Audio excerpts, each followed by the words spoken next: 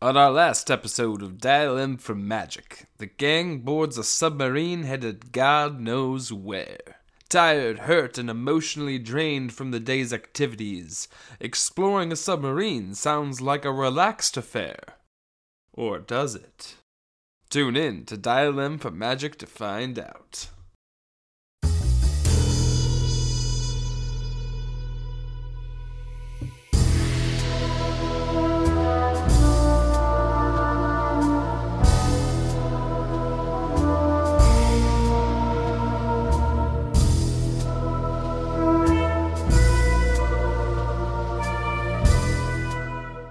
It's been a while. It's been a while. A long while. It's been at least... AKA, we're recording these back to back so that we can have the holidays off. It's been at least 5 minutes since we concluded our last session. Oh, we forgot to say happy holidays on our last one. It's not the holidays anymore on this episode. Well, We don't wish you any happy holidays, I guess, because we didn't Hope say you it in got time. free things from your friends and family. Yeah. That you celebrated but then something. subsequently spent money on them. So thus as it was well. an exchange of goods and services. I hope that Yeah. you didn't spend any money, but you made a lot of cookies. Consumerism. I'm consumerism. Those cookies. Yes, of course. That was an interesting sentence you made Yep. just there. Yep. I guess I should do a recap here. Last episode, the party successfully got onto a submarine. They had a conversation with one of the escapees, a halfling woman, who dropped the absolute bomb on them that she's from 2,300 years in the past. She's in from a the past. in a village far, far away.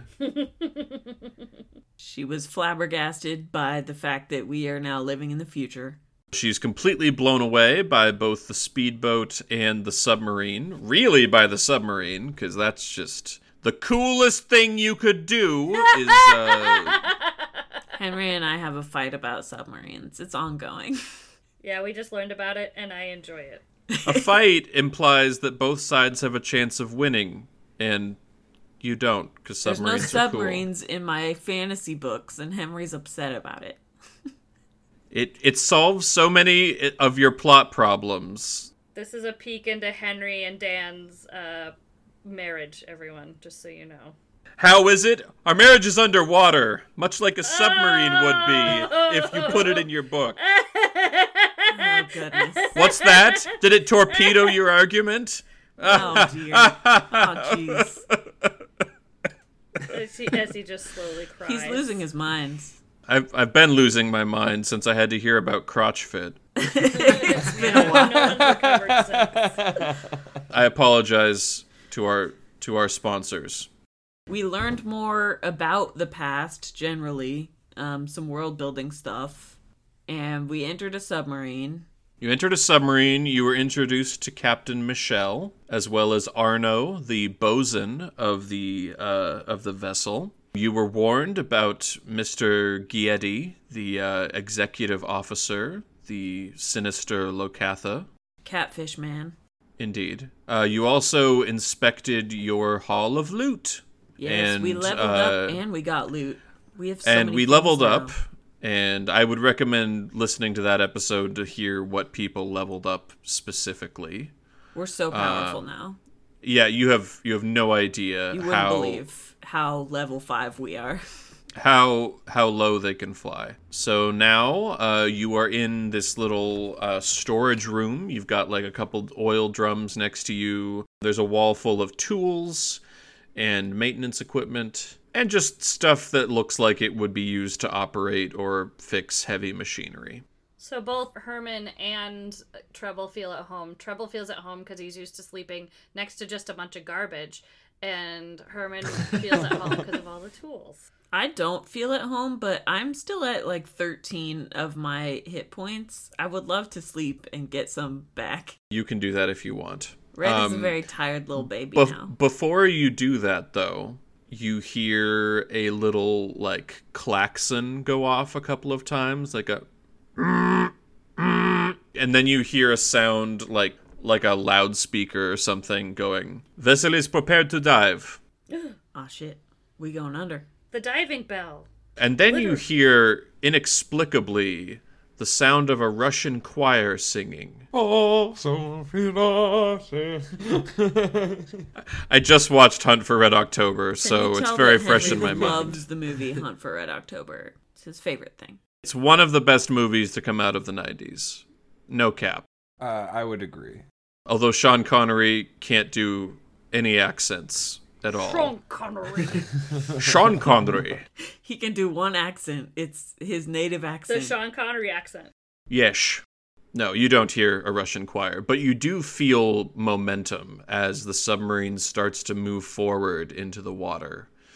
And you get that feeling kind of like when an airplane is descending. You get that same feeling as the submarine starts to angle downward.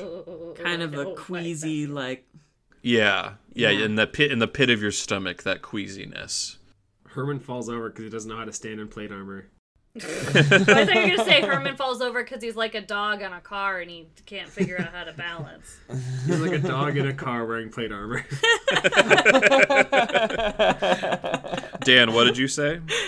I said, do our ears pop? The submarine is fully pressurized. Oh, okay. But I guess airplanes are pressurized too and your ears still pop. So I'll say yes, your ears do pop. Okay, that's wild. You're not acclimated to it. The other thing I should mention for you, Herman, submarines are not built with the tall people in mind, which is partially why most of the crew is made up of kobolds and grung and creatures that are generally quite small. So you have to stoop pretty much everywhere you go. So as I explore the ship, I have to roll to see if I hit my head. I'm not going to make you do it every time, but yeah. Just assume that you are hitting once, your you head will hit every your- time you go through a doorway. It will happen at least once. You have to take a quarter point of damage every time you hit. Roll for frustration. Right. Yeah, just imagine how bad your like neck and upper back are going to feel because you're just constantly hunched. Oh, it'd be awful. So more about this submarine. More about this submarine. Yes. More intimate details about how it works. Red just wants to go to sleep. Okay, go. You can do that. Unless Kitty has any information to provide to the group. No, I think we all need a rest first. I think we'll be okay. All right, that sounds pretty good to me. I don't suspect anything is unusual. I'm going to bed. Great.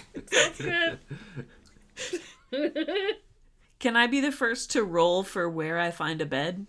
Yes, you can. Okay, so just roll a d20 straight up. Yep. All right. Straight up, now tell me what your D20 is, baby. 15. 15. Okay. You find a berth in the forward torpedo room. So your hammock is actually slung between two torpedoes. You've got like 3 or 4 feet below you of just air, and then Great. your hammock is attached to these racks that hold torpedoes. You are surrounded by a bunch of grung. Some of them are sleeping, some of the hammocks are empty, so those people are probably working somewhere on the submarine. Have I seen grung before? Do they live in the No. forests? No, you have not. Not in this universe. Grung are more like commonly found in deserts or like tropical regions, and yours is more of a boreal, like alpine forest. Okay. I just like wave or nod to acknowledge them, and I go to sleep. And I don't try to talk to these grung right now. You can hear the sound of grungs speaking to each other, but yeah, you don't pick up on that. Grungi, or whatever their language is called. I think it's called that, and you have to say it like that. Grungi. Grungy. I didn't You want to did make this the grung. to yourself. You did it. I know. You said I it. didn't want to make the Now it's grung from canon. fucking Yorkshire, but I guess we'll work with that now. Yeah. Okay, so you've found a place to sleep. What are the rest of you doing? Katie's just gonna kind of put the stuff back in the bag that she dumped, like the gems and stuff.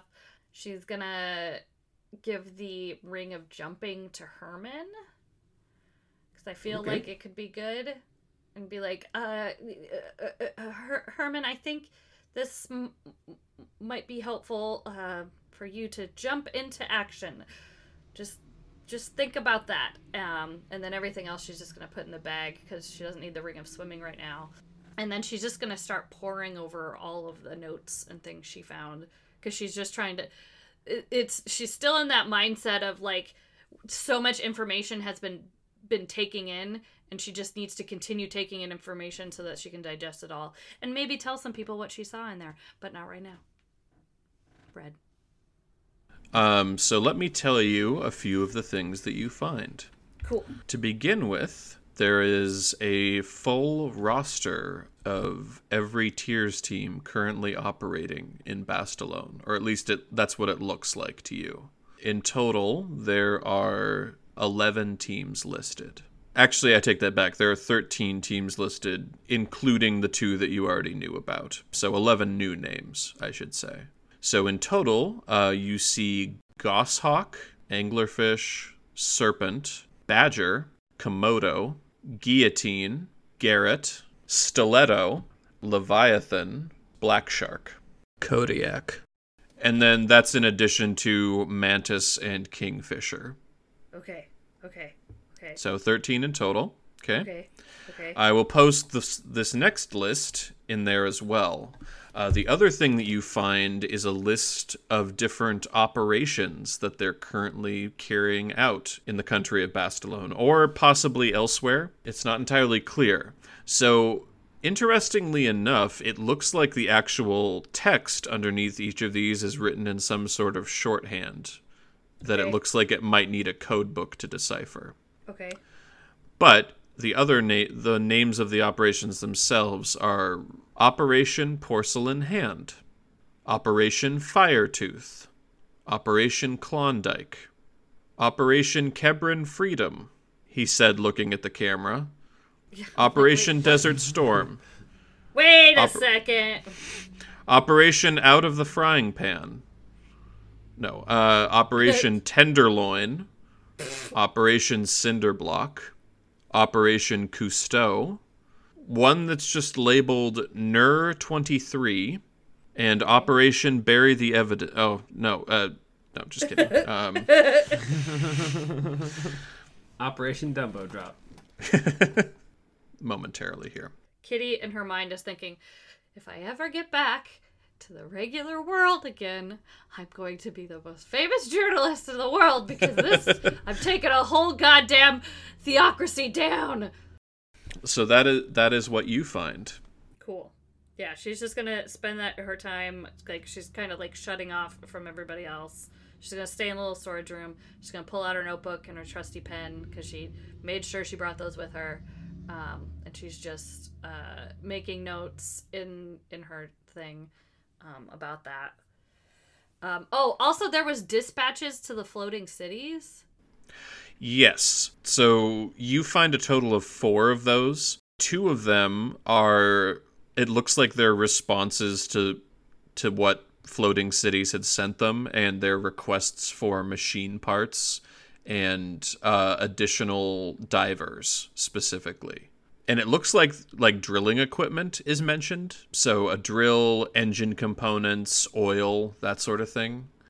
So that's 2 of the requests. They're fracking out there. We have to stop them. Damn it, that would have been a good twist. Climate change. This show is about ending climate change. This show is about ending a lot of things, but let's see if and we the church actually... and capitalism. Capitalism, theocracies. And prohibition. And prohibition. Yeah, and prohibition. And prohibition. So that's 2 of the dispatches. Okay. A third of them, or the third one of them, I should say, appears to be a missive from the prison fortress of Nur, on the far southern part of the continent. And it's a record of how many prisoners died there that month. And it lists 163 prisoners as having perished. In a month? Jesus. The carpenter. doing? My pal. What indeed? And then the 4th one is from what looks to be, it has like an abbey symbol that you haven't, like, it's got the standard abbey symbol, but it's embossed with a little harpoon. In reading it, you realize that it's from, like, there's a naval detachment that the Abbey has. Like, these aquatic priests, not a... that's a... Aquatic priests. They're down there preaching to the actual fish people. Oh, God, that was funny. Well, it wasn't that funny, but Aquatic Priests would be a great band name. There's a section of the Abbey that kind of rotates through the floating cities that Bastalone controls directly. And it's a message from one of them, from the chapter Friar. And it's a name that you actually recognize because it's signed from somebody named Quartermain. And in parentheses at the bottom, they wrote Brother Q. That was the Australian. The Australian! Australian! Dun, dun, dun! He had the boomerang. We're going to an island and there are aquatic priests, and I'm really hoping we're going to get like a Midnight Mass crossover happening soon. I'm glad that you mentioned that, because if you ever make your way back to the Maritime Porn Emporium, they'll be debuting Midnight Ass at some point. No, god damn it. Yeah. That's a story for another time, however. It's a request from this chapter friar, president person, for specifically workers who are skilled at underwater excavation. And he mentions that they're looking for, cryptically enough, they think they've found the site of the fourth falling, is what he refers to it as. And they need skilled excavators to make sure that they extract the item without disturbing its contents. This is what they were looking in the beginning when they were trying to get Ernest. They wanted him to help with this. I bet. If you knew. If you knew that, yes. If I knew that. I'm speaking as a listener now to our own podcast. Dan's putting together the clues going, my character that's the know thing nothing. from before! Foreshadowing!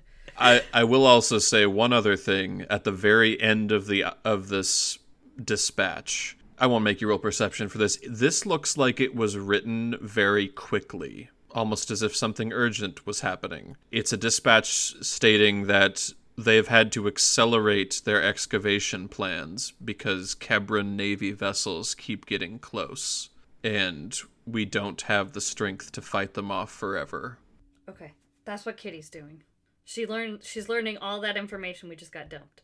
So, Treble and Herman, what are you doing?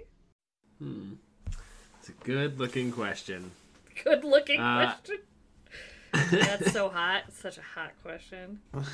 So sexy. I guess Herman's gonna go see if he can do some handyman stuff. Go ask the captain if he needs help. So she looks at you and is like, well, I'm sure we can find something. Mr. Arno, will you take him down and have him look at the number 4 engine? It's a bit of a cramped situation for you, but he kind of leads you into towards the back of the submarine where there's a giant compartment, and you just see a ton of different pistons going up and down in kind of these 4 different blocks of pistons going up and down, and it's making, like, it's super loud in there. But the kobold motions to you to follow him, and then he points at one of these blocks, and you can see that one of the pistons is actually broken. It's going up, and then it's catching and getting stuck. And there's this poor grung in there who every time it gets stuck, he has this big old mallet, and he hits it, and it goes back down, and then up again, and then he hits it, and the dude just looks absolutely wiped out. So he kind of just points you at that. If you can fix that, that would be wonderful. It will add at least 6 knots to our speed, yeah? Let me take a look in there. Let me see what's going on. I think I can fix this. Yeah, man. Go do your best. And he kind of he tries to pat you on the back, but he can't reach that far, so he ends up patting you on the butt. He's like, whatever. Booty pat. Just a little booty pat. And he goes back the way that you came. Herman's gonna inspect it for a long time because he has no idea. Yeah, right? Like, has Herman ever even seen a goddamn engine? Like, he's No, a he has no handyman idea in, what's like, a going on. building. He's never even seen a submarine. He has no idea what he's doing. Fake it till you make it, baby. Yeah. I mean, the city that we're in has cars. He maybe has seen a car. That's in called a here before. mechanic. A mechanic fixes engines, not a handyman. I'm just saying it's possible he's at least looked at one. I don't know. I will say that because you worked in kind of a shitty apartment building with like not the best equipment, so like the central heating might have had like a mechanism that looked like it was made of the same material, but that's like the closest you would have come. Probably. He's winging it. He's winging it. What tools do you have in your inventory? I have a hammer. Right. Okay. Well, I, for some reason, thought you had, like, artisan's tools or something. So I guess this might take a bit, then. As established in Herman's handyman corner, he just carries a hammer because his solution for everything is just hitting it. That's true, actually. The Herman's Handyman Corner cinematic universe has established that already. If you have adventuring gear, you also have a crowbar. It just comes standard. So you have a crowbar and a hammer. Okay. For the sake of where you're at right now, the grung who's been hitting this piston with a hammer also has a toolbox next to him. Perfect. I was going to say the ship's covered in... There's a lot of tools here. I just wasn't sure if it was like you're one of those purists who only likes to use their special tools. But if your only tool is a hammer, then I guess that sort of limits that. So does he have to roll for how well he fixes this ship? So out of game, it looks like the piston is broken, and you would need to either weld or otherwise reattach like the piston. In game, I don't know if you would know that, and I don't know how you would go about fixing it. So depending on what solution you come up with, I'm gonna have you roll something different. No, he's not going to fix it. I'm going to just keep banging on it with different tools. And then I'm going to go back to the captain and be like, hey, I'm sorry, you got to order a new one. There's just nothing I could do. This is it's too broken. You need to order a new engine in here, Captain. I thought you meant like order a new submarine. Just get it from the catalog. You need to order a new crank pump or whatever. It's like Star Trek where they just come up with techno babble. The main fusion deflector crank is giving off neuron particles. It could be a GN DN tube. Goes nowhere, does nothing. There's literally tubes in Star Trek, if you look, that are labeled that, and that's because that's what they do. They go nowhere, they do nothing. That's amazing. That's my favorite fun fact about Star Trek. Herman, I suspect you'll be there for a little bit. So, Treble, what are you doing? I'm going to... I can't remember if... on the map, did you say that there was like an armory or anything like that? Or it's lumped into the actual living quarter area. Kind of. Okay. It's also sort of adjacent to the one of the torpedo rooms at the back of the vessel. Okay, well then I can kind of kill two birds with one stone. So I'm gonna head that way. But specifically, Triple's gonna try and find some sailors who are gambling. If there's any who are like not working, who are either playing cards or dice or something like that. He's interested in the game, but he's more interested in getting a little bit of information as to where they're going, and how, kind of who else to avoid on this ship.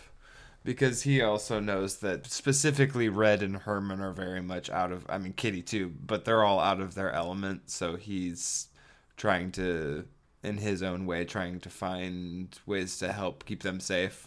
And so he's just kind of trying to get a little bit of information about where they're going and who to avoid and stuff like that on the ship. On your way there, you would actually go through the mess hall where people would tend to hang out anyway during their off hours, just because you can get some coffee or get some food. And they've got a chessboard in there and packs of cards. If you've seen the excellent film Das Boot, you would know that the worst enemy a submariner faces is boredom. What a deep cut. You know, all those DOS Boat fans. All those DOS Boat fans out there, all 2 of them. But you're able to find some people who appear to be gambling. They've got like these carved whale bones. It almost looks like they're playing dominoes, but with these carved and inked whale bones. And you can see like some pieces of gold and silver and copper kind of flashing between them. There's 4 of them. Can I roll something to see if I know how to play this game? Sure, you can roll, I'll call it history in this case. Okay. Ooh, yeah. That's a 23. Huh. Okay. He was So- not expecting you to know anything. I was not, but that's okay. So the game that they're playing is called Whale Road. And that's an even deeper cut to Beowulf, the book. That is what poetically the Norse would refer to the ocean as the Whale Road. So learn yourself something. All the fun facts. All the fun facts today. It's essentially functioning kind of like dominoes. I don't want to explain the rules of dominoes here, Oh, yeah. but you know, basically this is a game that's very popular for anybody in the nautical industry. So fishermen would play And I've- this. You would have seen people Yeah. play this when you visited the floating city that you're going to now. Yeah. So this would be pretty normal for anybody out here. I'm going to look at them and, do you mind if I get in on the next game? So the 4 people that are clustered around this table, there is a Triton woman, and her uniform has the Kebran flag, and it's superimposed over it is like a wrench icon symbol. So you could assume probably that she's an engineer. There is a pair of grung. They're covered in like oil of some sort. They're really grubby, so you could assume that they're probably also engineers. And then there is a kobold who has a thick pair of glasses on. And he just has a little chevron on his sleeve. So he's some sort of officer. Not really clear what that is. And the kobold turns and looks at you and says, I suppose we've got room for one more. And he kind of gestures to a seat next to him. Looking at the table, are they playing for money or are they just playing for fun? Yeah, they're playing for money. You can see some... there are coins kind of going back and forth, so... The pair of grung are not participating. Right now it seems to be the kobold and the Triton woman who are playing against each other, and they're betting against each other, and then the grung are betting on the outcome of the game. So they're playing against each other that way. So like bets and then side bets. So I'll throw in once their game is over, I'll throw in a couple gold. Now, are you participating with the grung who are betting on the outcome, or are you actually wanting to play and gamble? I was actually wanting to play and gamble. Ah, okay. So the game wraps up, and it looks like the kobold has won, and the Triton woman gets up in disgust, and you can just hear her muttering, "Stupid officers in there. Bah!" And she walks back out of the mess hall towards the engine room. Okay, so I'll take her seat where she was at and plunk down 3 gold on the table.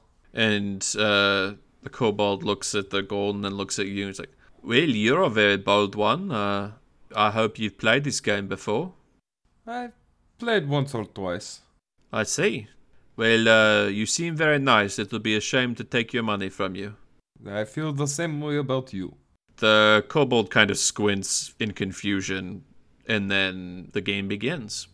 This version of the game, I don't think actual dominoes involves deception, but there's a certain amount of deception involved in this game. So I'm going to have you roll 3 deception checks. Awesome. And based on the outcome of those, I'll let you know. Started off strong with a 19, then a 10, then an 11.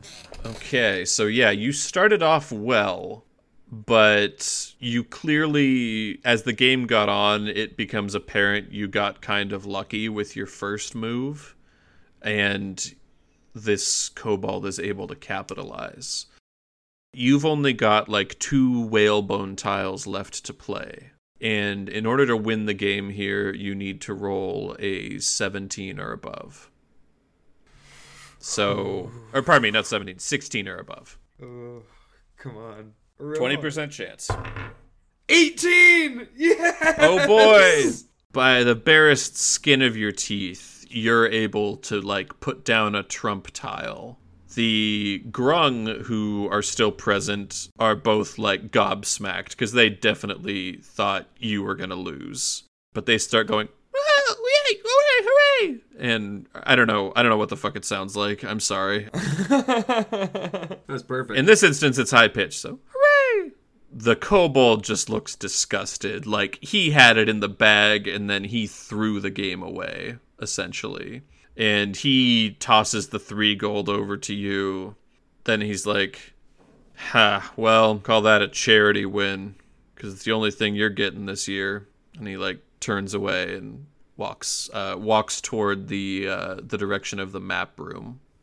So I'm gonna turn and look at the 2 grung and say, "My good grung folk, may I ask you a question?" Well, I don't know. Can you? Sassy grung. Okay, so I'm just going to ask. The grung suddenly sound like Beaker from the Muppets. Beaker's a smart ass.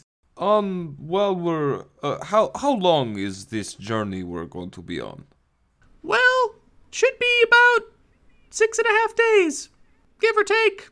Well, while we're on this boat, is there anyone that maybe we should avoid? I should mention at this point that only one of the grung is speaking, and when you ask this question about anybody to avoid, the other one perks up and is like, well, yes, there are, in fact, several people to avoid.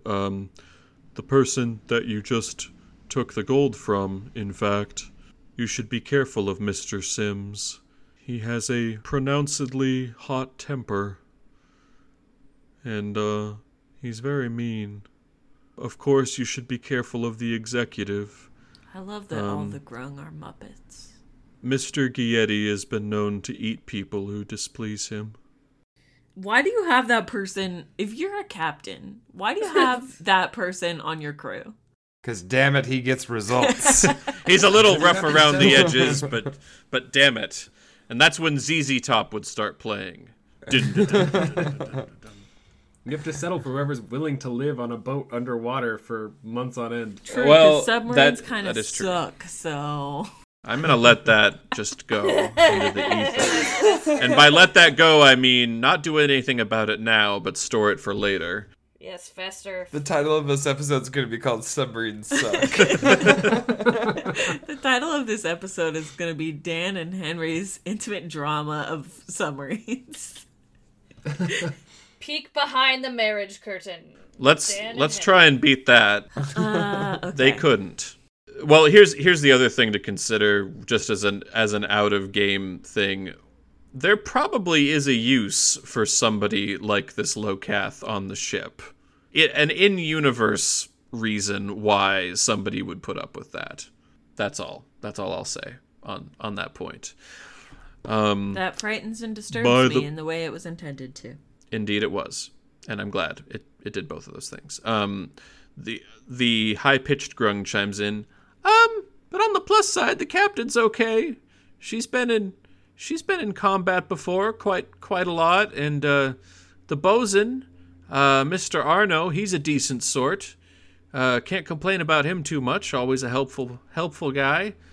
But yeah, Mr. Gietti, he fought in the war too, and well, it's the darndest thing, but he's, and he kind of lowers his voice here. He's an excellent navigator, and he knows all about these local waterways around here. And during the war, the Nehekor was in combat quite a lot, and that's when he had his accident. So, he's a little jaded. He's a little rough around the edges, but yeah, he does get results. He said, looking at the camera. Okay, well, I appreciate your info. It confirmed what I thought. And maybe you can point me in the direction of armory. I have need of a new weapon, if at all possible. Of course. It is down that passageway and on your left, right across from the bathroom. Across from the bathroom. Okay. Indeed. Trouble gets up. As you're leaving, the Grung's like, try not to get them mixed up. Treble now knows where the bathroom is, so he's like the most informed of all of us. That's like the most important information you need. So yeah, I'll head to the armory. So, upon reaching the armory, you encounter a Warforged. Parts from what you've seen previously, with the ship mostly being crewed by, Grung and lizards and tritons and such. And in fact, it's the only Warforged on the ship. And they are wearing the same uniform as the others. The logo is a little bit smudged, but it looks like there's a hammer, not a hammer and sickle, like a hammer and a screwdriver on the sleeve. Based on your experience, you could probably assume that that's like the quartermaster. An entire wall of this armory has just several weapon racks. There are a number of like boarding pikes and spears.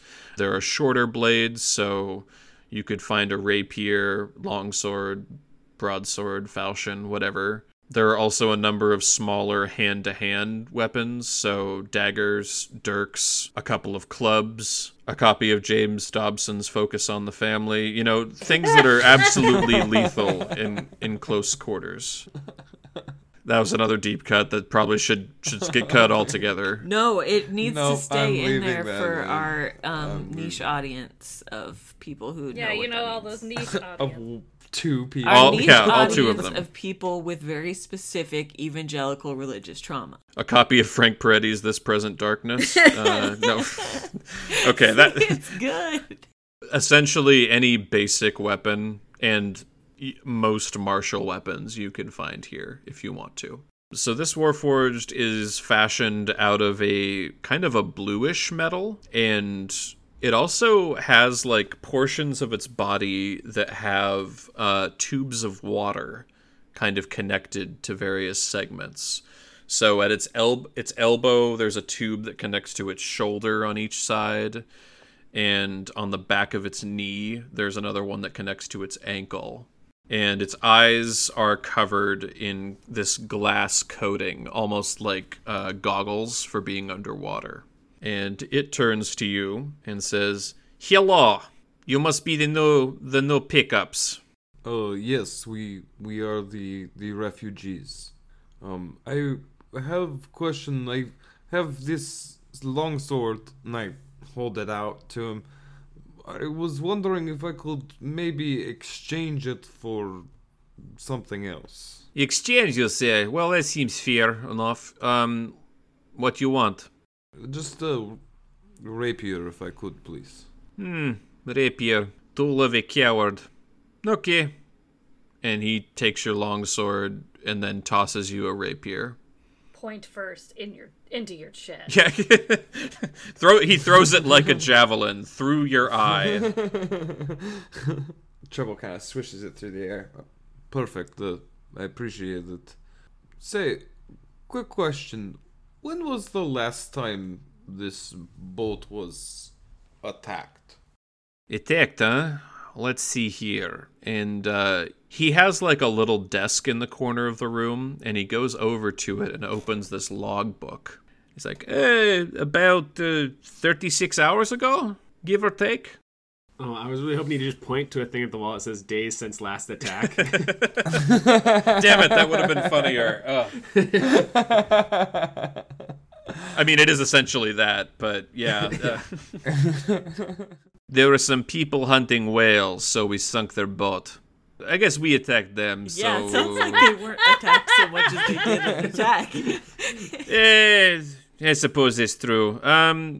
Looking back in here, it's probably been about 40 days. We sunk a Pestalon freighter. Good. I guess that was us as well. No, let's see here. We don't get attacked too often. We're more, we like to call it proactive aggression. Or proactive not defense. How I expected this conversation to go. It's like, how often do you get attacked? Oh, really often. Oh wait, did you mean how often we attack people? They attack us with their screams while they sink into the ocean. We tried to show them our peaceful ways by force. Okay. As it turns out, we aren't attacked terribly often. Most of the time, it's by sea creatures, and it's not their fault. They're just very stupid. All right. Well, I appreciate the information. And Treble leaves just with his eyes. He's heard a lot of shit in his days, but that's pretty fucked up. So he's just okay. I guess he's leaving eyes wide. Could you roll perception as well? Ooh, yes, I can. 16. Okay, as you're leaving on the wall to your left, you notice that on this wall there are painted the silhouettes of many ships. And you could probably surmise that this is akin to painting tally marks or kill marks. Y'all, we're on a pirate submarine. So as Treble walks out, he's gonna do that thing where, where you're trying to get a look at something out of the corner of your eye, and he does the stop and pats his side, oh, do I got my keys and my phone? And he's looking, and he wants to see about how many boats are on this wall, without making it obvious that he's looking at the wall. You count about 80. Jesus. Oh, dang. Y'all, right. we're on a pirate sub. Oh no. It does appear. When they said you have to be able to fight if anything goes down, what they meant was you have to help us attack people. Right. You have to help us do murder. Or fight off giant sea creatures, which is not really Treble's forte, fighting sea creatures. I will say, the guy seemed to insinuate sea creatures are really stupid to attack us because we kill the shit out of them, is what I got from that. If Star Wars Episode 1 taught us anything, there's always a bigger fish. If it taught us anything, and it didn't. Okay, we were both there. Yep, both there. Sometimes we're on the same wavelength. Unless it's about submarines, in which case, well, nope, I can't do it. I can't do it. I'm disengaging. I can't do it. As you're leaving, you hear a klaxon go off, and all of you would hear this regardless of where you are in the ship. And whether you're sleeping. And whether you're sleeping or not. And then you hear general quarters. In this instance, the bosun would have told you that when you guys specifically hear that, you're to go to the bridge. How much of a rest did I get? You probably got 8 hours worth. Got a long rest. Okay, my spells are back. Cool.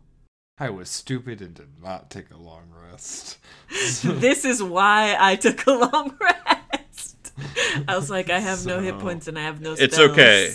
It's okay. Upon making your way to the bridge, you see the captain is at the periscope, Captain Michelle. You see the bosun, Mr. Arno, and the bosun is standing by a pair of Tritons who are manning what looks like the helm and the depth control.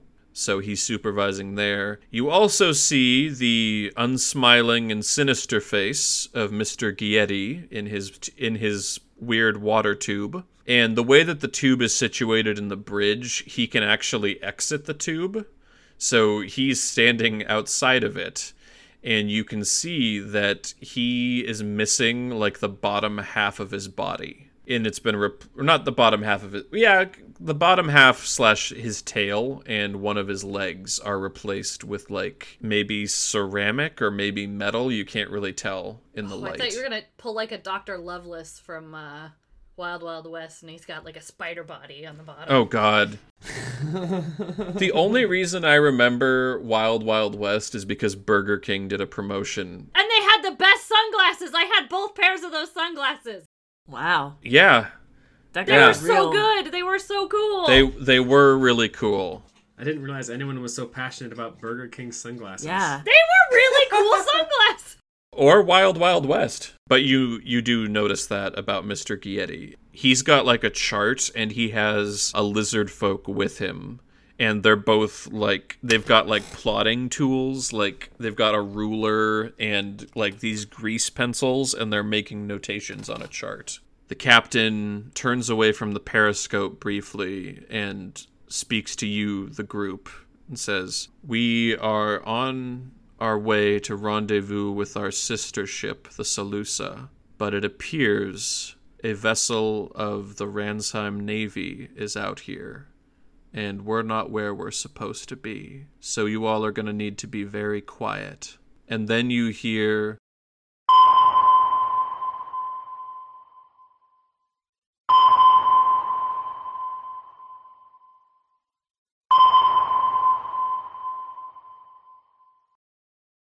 Thank you for tuning into this week's episode of Dial M for Magic. Our cast, as always, was Jordan Fugit as Treble, Bobby K. Kuffner as Kitty Bradley, Dan Rogland as Red, Nathan Pierce as Herman Cranberry, and Henry Rogland was our Dungeon Master.